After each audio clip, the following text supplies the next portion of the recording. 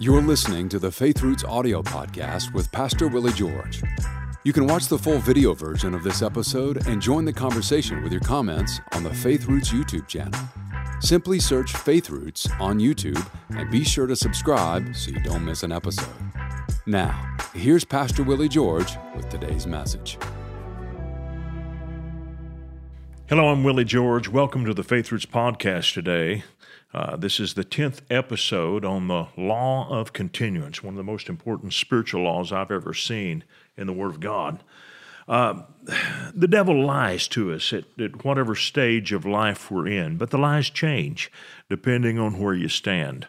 The devil lied to Abraham, you're never going to have children. Then the devil lied to Moses, you're never going to get the children of Israel that God gave Abraham, you're never going to get them out of Egypt.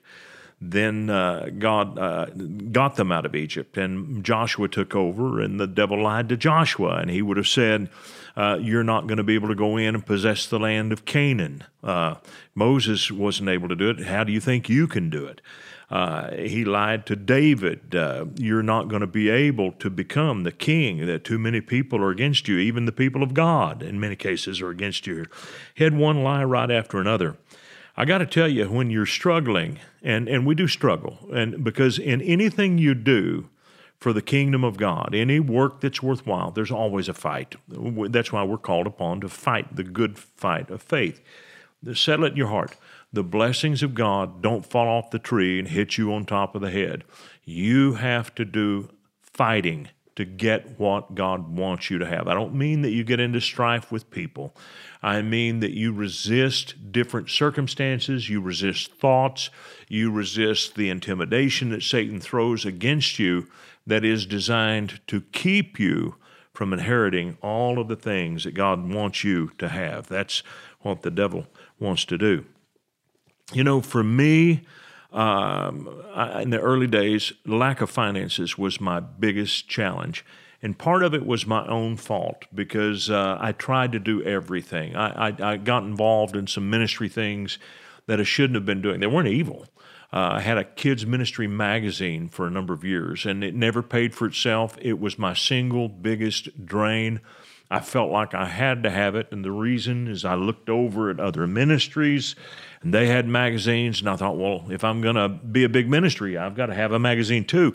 But kids' ministries don't operate the way that adult ministries do. It was a mistake to have the magazine. As a result, it put me behind in my bills. The things that God wanted me to do paid for themselves, but when I got into this magazine, it didn't, and it put an undue burden on my finances for a long time. So lack of finances was always the hallmark of my ministry. We were tight every month and very often behind. I think probably when we started fixing this in 1993, so I started my ministry and moved out in 1980 to be on my own. So 13 years passed. And in this 13-year period, I was behind all the time. And after several years of this, I said, God, there's got to be something different here. There's got to be something different. And because I just don't believe this is your way. And I realized I was spending too much money, and I had to plug the leaks. And so I simplified things, and when we did simplify things, it turned around, and we were able to pay our bills on time, and God blessed us financially. But the one thing that was shameful to me was, and I call it the shame of my youth, was a lack of finances. Listen to what Isaiah 54 says. Sing, O barren, Isaiah 54:1, thou that didst not bear, break forth into singing and cry aloud, thou that didst not travail with child, for more are the children of the desolate than the children of the married wife, says the Lord. In other words, God says, those of you who have struggled, start singing and rejoicing because there's a reversal coming.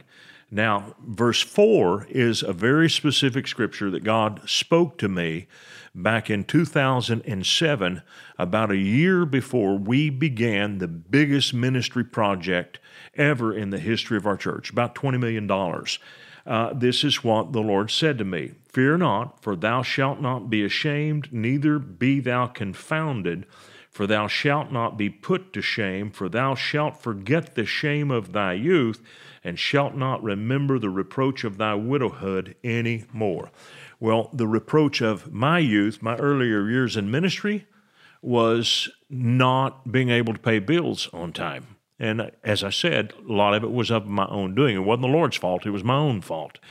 And so that was the reproach of my youth. And now God is speaking to me about going after the biggest single thing that I've ever done. It's a huge amount of money for me. And but God reassured me before we got into it. You will not experience what you did before. It's going to be different this time. I'm going to take care of you. And that's the word that God gave me. So he gave me a supernatural word. The devil, for all those years, had said to me, you're never going to get there. You're never going to get there. And I always wondered about that financial pressure. I thought, will there ever be a time when we have money in the bank? Is there ever going to be a time when we have plenty, that we have reserves? Is there ever going to be a time when we have that? And in fact, it was like it's almost as if when I walk down the path, the devil's running beside me the whole time, saying, "You're never going to make it. You're never going to make it. You're never going to make it. You're never going to make it. You're never going to make it. You're never going to make it." There's a story. I don't know if it's true or not, but I think it's worth retelling. I hope it's true. That the man who invented the steamboat, Robert Fulton, had got the steamboat out and was about to get it operating and had never been tested. And his sister was there, and she was a naysayer, and she kept yelling at him from the shore, "You'll never get it going. You'll never get it going. You'll never get it going." But he did. It began to work, and the thing started rolling. And then she switched to a new mantra. She said, "You'll never get it stopped. You'll never get it stopped." And boy, that's so typical of the devil, because what happened with me was he said for years, "You'll never get there. You'll never get there." And one day, I don't even know when it was, but I began to realize, I think we got there. I think we had a certain measure of success. We accomplished a number of great things and built a great church and had so many wonderful ministries over the years, a kids' TV show that reached all over America and curriculum that went around the world, and the largest youth ministry in America that inspired countless others to copy us, and loads of teenagers won to Christ, a camp that was the model for great Christian camps everywhere. We had all of these great things. And then one day I realized, I think we made it. I think we made it. But then the devil came to me with a brand new lie, one I never expected to hear. And it was this one: you can't keep it. You can't keep it. And maybe some of you are in that position today where you have been blessed to a certain extent, and now the devil's telling you that. You can't keep it. You can't keep it. You can't keep it. And let me tell you when he tells you this, the most, and I'll set the stage for you. He will tell you this when you begin to have some plateaus.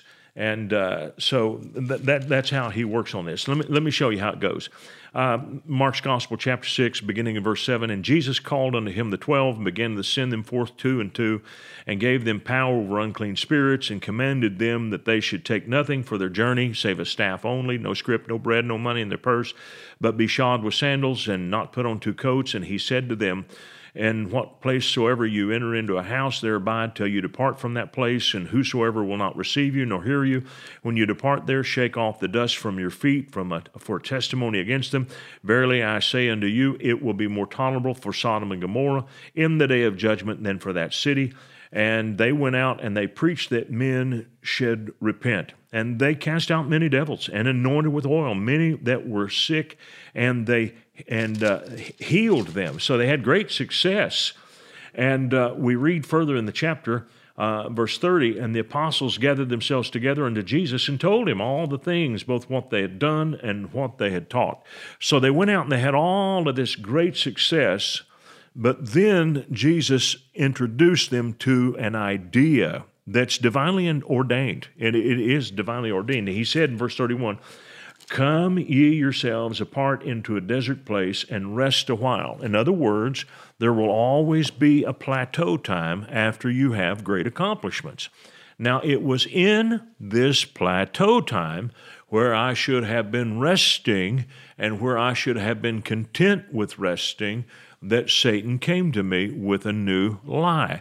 And this is what he said: you won't be able to keep it. You won't be able to keep it. What you've done is going to fall. It will not continue. You won't be able to keep it. So he started on me with, you're never going to make it, but that was a lie. We obviously did make it. And then he came back with, you can't keep it. And not all of you relate to that because you haven't yet gotten to a place that you feel like is a place of security. And so I'm just preparing you for the day because you will succeed. You will get there. And when you do get there, the devil will tell you the same thing he told me. You won't be able to keep it. And I was really dealing with this.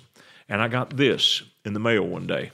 And I want to read it to you because it didn't come from another pastor, didn't come from a mentor, didn't come from a Bible scholar. It came from a little boy who had been watching my TV show called Gospel Bill, and this is what he wrote. Gospel Bill, thank you so much for following Jesus. Thank the Lord. Satan can't seize it. Keep worshiping him, and don't let the light dim. Keep sowing the seed, and God will honor that deed. Thank you so much, loving him, Dylan. And I think he came from a church where maybe the pastor prophesied in rhyme. I don't care.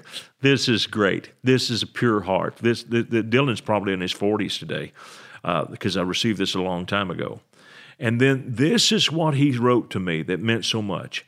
In all my prayers for all of you, I always pray with joy because of your partnership in the gospel from the first day until now, being confident of this, that he who began a good work in you will carry it on to completion until the day of Christ Jesus. Tears rolled down my eyes when I read this. And I said, Jesus, I just heard from you. Yeah, you used Dylan, this little boy, but I just heard from you, Jesus. This is so precious, and I still have it. I'm going to have it blown up and framed and put in a place where my partners who come to our ranch can see it. It's the law of continuance. And that day I became convinced of the law of continuance, that what God begins in a miracle and sustains in a miracle, he ends in a miracle. David says it like this, Psalm 37:25, and I'll close. I have been young, and now am old, yet have I not seen the righteous forsaken, nor his seed begging bread. Wow. That's it. That's the law of continuance. And if you want to know how God moves, you have to understand that law. I pray that you've gotten something out of this and you'll continue to dig, find out more about this amazing law. Thanks for joining me. We hope this message has been a blessing to you. Ratings and reviews help us reach more people, so take a moment to leave a review on your podcast app and consider sharing an episode with a friend or family member that needs to be built up and encouraged in the Lord today. Thank you for listening.